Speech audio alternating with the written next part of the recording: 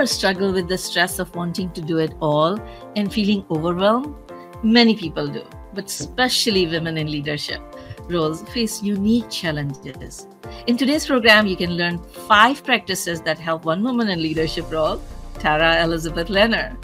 Hopefully, what works for her may work for you too, and you can lead your life with confidence and connection with minimum stress and maximum joy. Hello, my name is Dr. Rosina, and with me is Tara Elizabeth Lehner. Hi, Dr. Rosina. Hi Hello. there. Thanks so much for having me. You're welcome.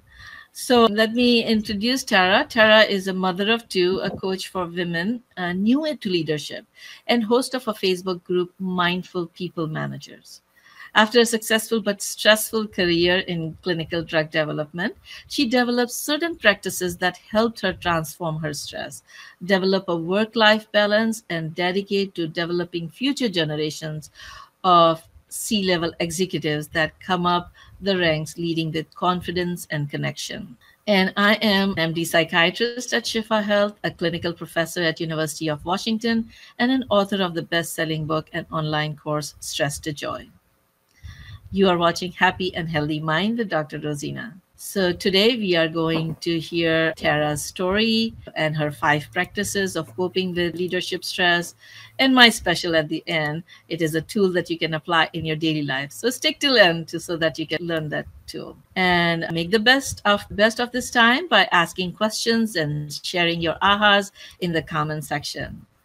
So, Tara, why don't we start with you? And can you share why it is so important that we learn to manage the stress of wanting to do it all, and share some of your story?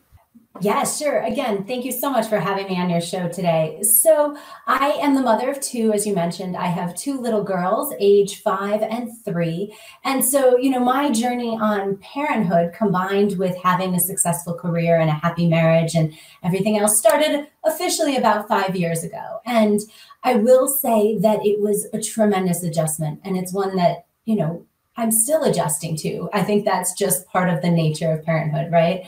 But where I was in a corporate position, high mid-level management, and I was traveling frequently, working very long hours. I had now a newborn, and then 18 months later, another newborn, and I was really struggling. Things that had been held together before because I had not yet been a parent, such as dinners every night, on the table, that completely went by the wayside. Laundry was piling up. My expectation and my ideas of what life would look like were not happening, right? And I was not the person that I wanted to be. Like I mentioned, I was traveling very frequently. I actually, looking back, one of my first aha moments that still took me a long time to act upon was I missed my oldest daughter's first birthday. I was away for a business trip. And obviously I knew that I had to be. It was a meeting that I couldn't not attend. It was a meeting let me rephrase that. It was a meeting I felt I couldn't not attend. It was heartbreaking to me. And I vowed that would never happen again. And of course, my 1-year-old luckily doesn't know. And I can't even believe I've shared this here because I had not previously shared that in any public forum. But, that was probably the first huge sign for me that things were not in the balance that I wanted. Now, I will say I'm stubborn and I kept thinking I could do it all, right? So Aren't we all? To some degree. Totally. Yeah. Excuse me. Yeah. So I kept banging my head against that wall until I finally came to a realization that the problem wasn't with me, that I couldn't do it all. The problem was with the idea that anyone could do it all. And I think that, we, especially women, and this does apply to men too, but I see it more with the women that I coach, we feel a responsibility to own it all. We feel a responsibility to do everything. I went through phases, with my husband, who is incredibly supportive, incredibly a partner, where I would just get angry because he didn't see what needed to get done. So I might as well just do it myself, right? I mean, I don't want to be too controversial here, but has anyone else ever felt that or wondered how a person can walk by a pile of laundry and not think to throw it in the laundry machine. Yeah. I never realized it, but I could relate to it. Yeah. So I think that women more often than not feel this need to do it all. And it's an unrealistic need. You can't do it all. You can have it all when you identify what it all is, but you can't do it all. So I reached a breaking point, right? I was constantly in meetings, at 10 p.m. with my team in China. I was getting up at 4 to meet with my team in the EU. And I felt because I was making dinner and having dinner on the table around dinner time, I was succeeding, right? I was there with my family for that. But the fact of the matter is my health was suffering.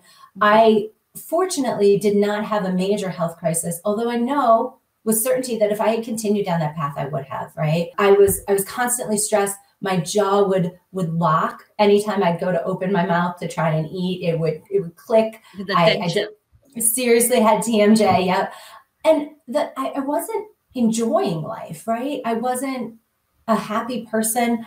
I wasn't who I knew I could be any longer. And I wasn't showing my kids, my girls, that women can be successful, can have careers, and can be happy. And of course, my marriage was not in as good a place as it has been since. It was just everything was falling apart. And so after my second child was born, I did a series of back-to-back overnight flights. Like I live on the West Coast. I had a client on the East Coast where there was a significant problem. It was a huge book of business for my corporation. I would fly out Sunday night on the red eye to have a Monday morning meeting, and then I'd fly back Monday to be home. And that is not balance. That is not my idea of success. And yes, I was getting it done and I was minimizing my time away from my family, but I was miserable. So when I was with my family, I wasn't who I wanted to be.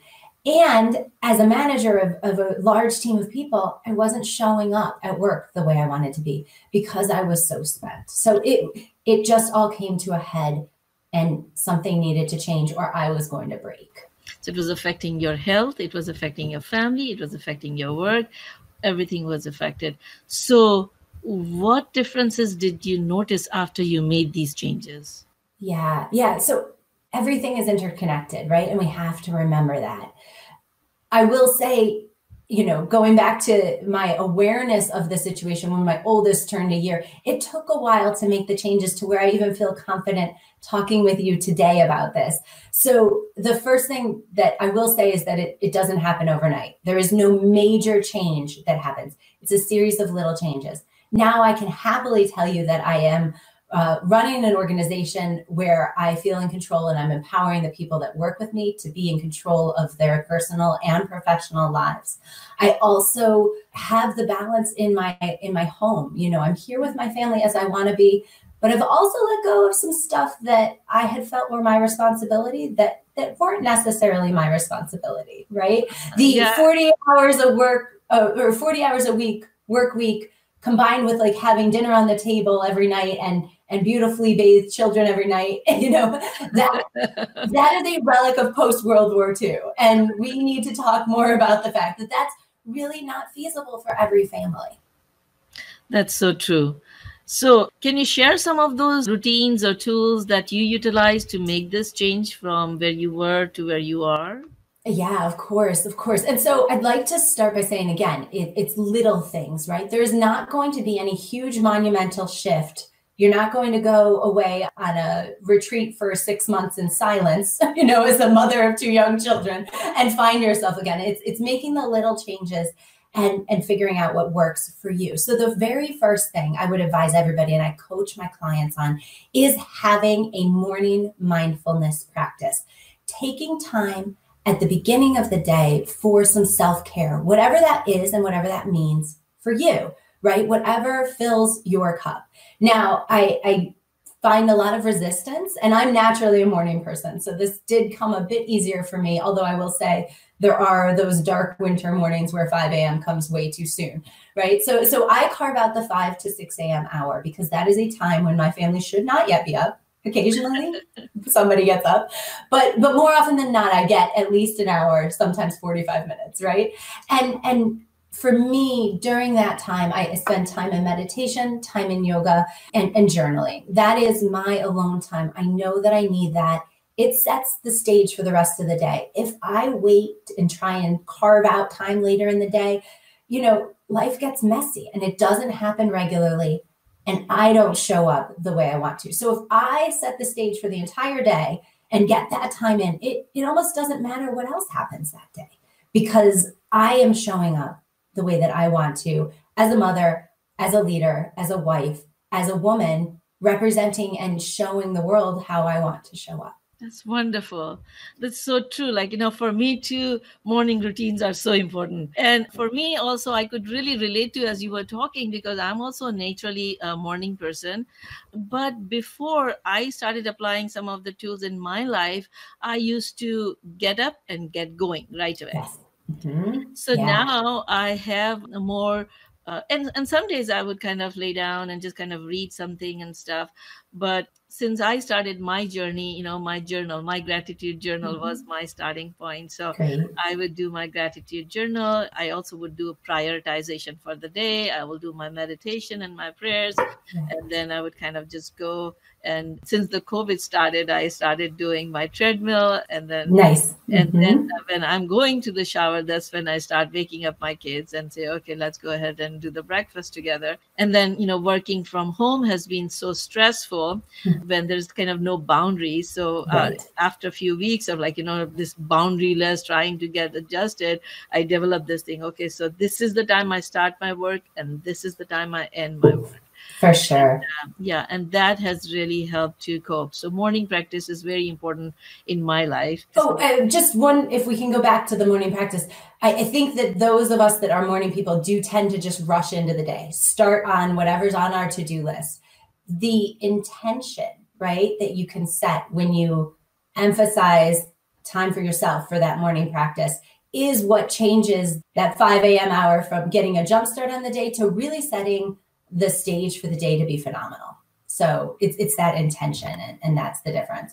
And for those that are evening people, I do just want to say that you can train yourself, and it doesn't have to be 5 a.m. Maybe your morning practice starts at 7. And if that works for you and you can do it then that's fabulous. There's a much greater chance that you're going to do it with more focus and with a greater frequency if you carve out the time in the morning, though. Wonderful.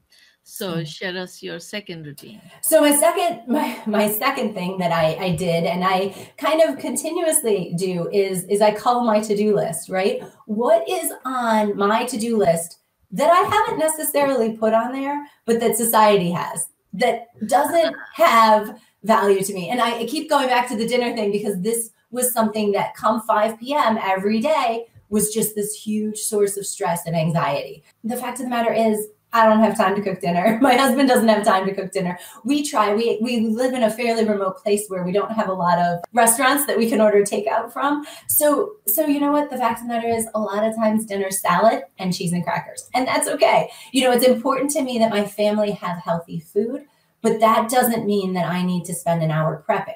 Now, on the flip side, now that my girls are getting a little bit older, we will, when we have a little bit more time, sit and cook a family meal together. And that's wonderful. So we probably do that about 2 to 3 times a week. But if I'm planning to do that, and then for some reason things get, things carry away in the workday or something else has come up, I let it go. And I'm okay serving a salad and cheese and crackers. So that is one thing that, taking things off your to-do list. And next is just moving on to number 3, because I think that these two really go hand in hand, is knowing your values and making your decisions, or making decisions based on your values, right? So when you know that healthy food is important, but serving up a home-cooked meal every night isn't, then you can accept salad and cheese and crackers or some variation of that. Or you can make a decision as a family. My husband and I have sat and thought about things that we can outsource, right? It's important for us that our kids learn to clean up, but we don't necessarily want to spend time cleaning our house when we could have valuable time together as a family. Time is important to us. So we do pay for support, in terms of domestic help there. And that's where knowing your values is important. You know, that when we're budgeting comes out of a bucket of, you know, things mean less to us and time together means more to us. And being present and being able to enjoy our time together is what's most important to us. So we really make value-based decisions there. Because, you know, it's all a trade-off of time, money, and energy. And so figuring out what works best for you is really important. Any questions about those two steps? Well, I think the fourth point also kind of plays together. They all like as you were talking about, you know, what kind of learning you want to have your kids go through. So why don't you talk about point 4? Sure. So, you know, we all leave a legacy. We all leave memories. Even when we're still around, you know, our kids, once they're grown, will have memories of what their childhood was like. And so every day we have this opportunity to create what our legacy is, right? What we want to have in our minds as our legacy, what we want our children and our spouses to see. And so we have this wonderful opportunity to shape that as we go. So thinking about, you know, what you want your kids to remember, what you want your kids to see. When you and I were talking before, Dr. Zena, and I think this was really important, you had asked me if the solution is for women not to be in leadership roles. And I can't adamantly enough say, no, that is not the solution at all. It is figuring out what is most important and choosing to show what you want to show to your children and modeling that behavior, right? And living it. And when you're finding joy in it, it's really easy to do so once you get started. And when you find that you're not able to do all of this. Well, you have to be kind to yourself and you have to be flexible because we're always growing. We're always evolving. Life is changing and handing us different scenarios. You know, obviously the pandemic has made that apparent to all of us. So things change. You need to be flexible. You need to be kind to yourself and know that as you continue to show up every day, you will have good days, you will have bad days. Sometimes this will be easy, sometimes this will be hard. But the more consistently you practice, the easier it will be overall. And so it's really just showing up and forgiving yourself and moving forward. And again, I think that's a fabulous thing to be able to model for your children, for your spouse, and for others in the community. Yeah. And like this being flexible is so important because, you know, when things are rigid, they break faster. That's so true. Flexible, then they are resilient. Yes. And so that applies in life too. It does. So So many aspects of life. And showing up at work as well, right? Yeah. All of these things that I'm talking about are probably related to home life, but our home life and our work life are not separate. And again, with the pandemic, that has become more apparent than ever, right? People are seeing more and more of each other's lives. I myself have worked from home since 2011, so I'm used to juggling this, but it's different now. It's very different now. Yeah. So how did you end up coming up with this mindful people manager? Well, so as I said, you know, as I was reaching my breaking point, I was showing and seeing firsthand what it's like to manage people when you are not showing up mindfully, right? When you are not thinking through how you want to have tough conversations because you're not carving out the time to do that. You're not showing up as present. And I was seeing what was happening to my teams in terms of their responsiveness to me. And I was reflecting a lot on leaders that I had in the past, those that were phenomenal and those that were less than phenomenal. And so often managers really get a bad rap. And I think that managers really can change the world because they have this opportunity to show, again, in a similar way that parents do, to show people a way of being that is empathetic, but that is, you know, still wanting to achieve. And I really felt that I had a message to share and that I could help other managers out there. And so that's what I'm doing now. And it's just a phenomenal journey. Wonderful. And so if people want to join, we'll put the link in the comment section. And would you like to share some tips or tools that you share in these groups? Sure. So one thing that we have to do a lot as managers is provide feedback. And it's something that can create a lot of anxiety, both for a manager and for a person receiving feedback. And the best way that we've found and what we coach our managers on doing is really being very intentional in how to provide feedback. Words matter. Having this scripted, having it well thought out so that it's not reactionary, but rather it is building upon one's strengths and helping them to see an opportunity for improvement in an environment that feels safe is critical to giving feedback. And giving feedback is really critical to being a great manager. It's critical for how you help your team grow and move forward. So this that Dr. Rosina is showing right now are a series of journal prompts, and we can provide this PDF to you if anybody's interested. You start first with the strengths that your employees have. And then you might have a really blunt version of the feedback you want to give. This would be the feedback that the not mindful manager would give. This would be the feedback of the manager that has had sort of an amygdala hijacking and isn't engaging their prefrontal cortex with the degree that you know you want to. So getting this all out is important because it allows you, and writing it is really critical because it allows you to get this on paper and release it from your being so that you don't have the accidental potential of sharing it in the blunt version with your employee. And then you think about how you would want to receive that, and you write down a better way to say that.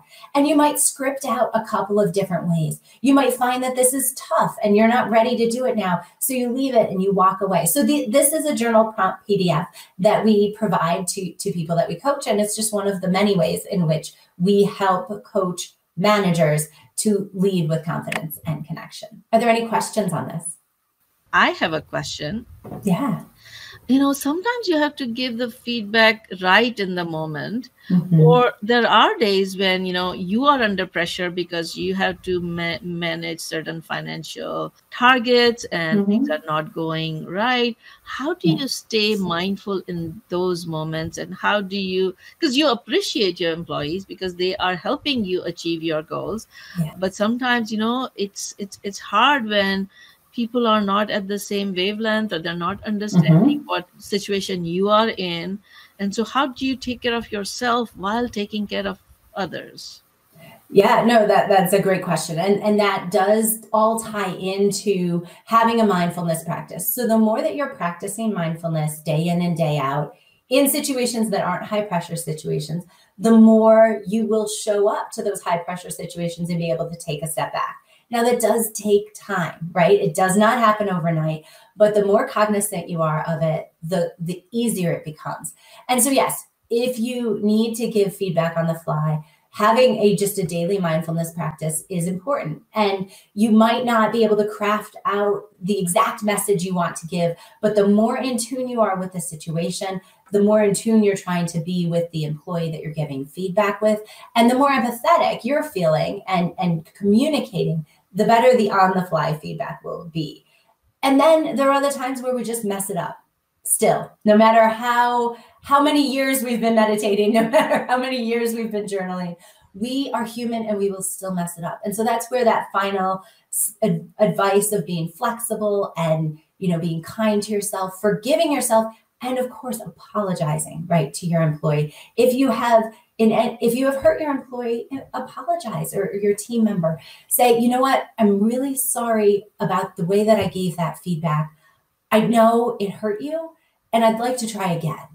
Or, some variation of that. Don't hesitate to be humble about this. That's another thing that we want to model, right? We want our employees or our team members to know that when they mess up, that's human, right? It's going to happen. And we would like them to exhibit that same behavior of apologizing and trying again. I think that's such a great advice. I think it's going to help me too. And so this is very helpful. And please share, audience who's listening, please share if what you're hearing could help you. Do you feel like you can relate to and you can apply some of these tools in your life? And before we go into the special, just want to remind that you can get the resources shared in this program, the guide to giving feedback, by texting joyful to the number 38470. and we'll share the resource page with all the links from the different programs that we share. And then these programs that we are doing, our purpose is to bring health and happiness to more than 1 million people. So when you share and when you give the comments, you are participating in that mission of bringing health and happiness. So please join the mission. Tara, there's one comment that is coming that, let me share this comment. I think this is important, that have ground that many women also may over volunteer in needed services, become micromanager and try to be infallible. And that's so true. I see that all the time. What are your thoughts about it?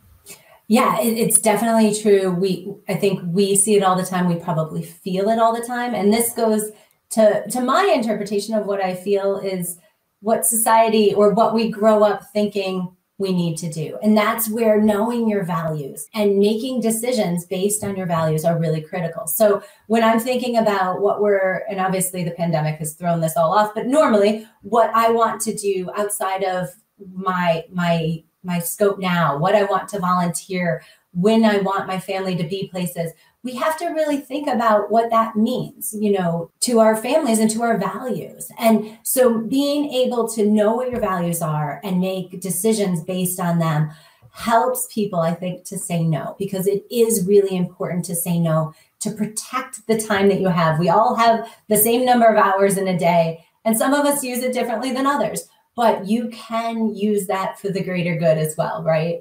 And recognize that you might go through phases in your life where it's less possible to volunteer as much as you would like, and know that too will change, right? Everybody has different phases in their life, and parenthood is just a series of many, many different phases. Wonderful. Thank you. What do you think about that and about overcommitting and women doing it? Yes. I really believe service is a very high value system for me.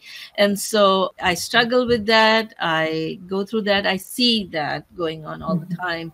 And so just knowing that, saying, where would you be most beneficial? That has helped me. That's a great question to ask. If I am sick, I'm not beneficial. If my family is suffering, then I cannot be at peace and be beneficial. So what can I do to be most beneficial on a long-term basis? And that helps me decide. So not to just not do anything versus not to do all the things, but like you said, identifying what would help you the most to help the most in the long run. Yeah, I think that's a fantastic question. And it goes to what we as, I think, humans want to do is be beneficial, right? How can we help the most people? And to your point, if you're not feeling well, you're not helping people. That's right. Yeah. So do you have any last minute message before we go into my special? I just would like to encourage everybody to talk about this more, talk about the fact that it's not someone's fault that they can't do it all. It's the idea that anyone can do it all. And to be kind to yourself as you embrace that message and as you work to find the balance that you have right now in your life, and then be flexible as life changes. Okay. All right. Thank you. And let's discuss the special for today. Today's special is mindful cooking. So do you ever find that cooking becomes kind of a chore and a burden? And I know you like cooking, but sometimes it is not that joyful. Do you go through those phases? Sometimes, for sure. Yeah. And so all of us go through those things from time to time. And as you were talking about cooking, I thought this would be a great special to talk about. And so what happens is, we can bring mindfulness in all aspects of life, including cooking. Right? So how do you bring mindfulness? What is mindfulness? Mindfulness is moment to moment awareness, intentionally and non-judgmental. Okay. So there is intention, there's awareness, and there is non-judgment. All right. So first you want to make intention. So you want to say, okay, I'm going to cook mindfully today. As you are making the choices, thinking about what's the purpose. Like, like you said, we want to bring healthy food to our family. So what is the purpose? It is your love for your family and your care that you want to bring healthy food to your family. So that is your intention. And so then when you are choosing the food, stay in the moment, being aware of what you are picking, using all your senses, enjoy the colors, the smell, the texture as you are going through the preparation phase. Be aware of how your body is feeling, how your mind is feeling, instead of thinking about what you're going to do next. Focus on how your body, be grateful for all the process and enjoy that activity. As you're cooking, kind of remember that love for your family, and as you are doing, and if you're religious, and you can kind of have the prayers going in your heart, or just stay in the moment of enjoying that process. And sometimes it's a half an hour. I'm not saying don't enjoy the music or don't enjoy anything else, but stay aware. Because before I used to, sometimes I still do that, but it's all a practice, right? And we call it a practice. And then I remember, I need to make this phone call, or I need to do this email, and I run away, and then things get burned. And so you want to stay in the moment. You want to enjoy the process. You want to utilize all your senses to be completely present, completely aware, and be non-judgmental. Even if you digress, you are coming back. Be non-judgmental. Be kind to yourself, and maintaining those mindfulness attitudes while doing the process and enjoying the process can make this simple process of cooking or preparing the meal also joyful. So what do you think? I think that's a beautiful description of what happens when you're really cooking with attention and with mindfulness. And, another thing just to add on to that is, like I said, as my girls are getting bigger, they show a lot of interest, and it's a way that we are together as a family. So the more present I am, the more I am showing them mindfulness in practice, right? And I can share with them the smell of the pepper and the smell of the onion, and emphasizing just taking in all the tastes and textures and enjoying being together. And you've totally made me excited about cooking lunch as a family this Saturday. So I just really want to remind everybody that health and happiness is not static. It's a process, and you can always apply these simple techniques in your life, make simple decisions, and make your life healthier and happier. To that note, stay safe, happy, and healthy. See you next week. Thank you, Dr. Zina. Bye.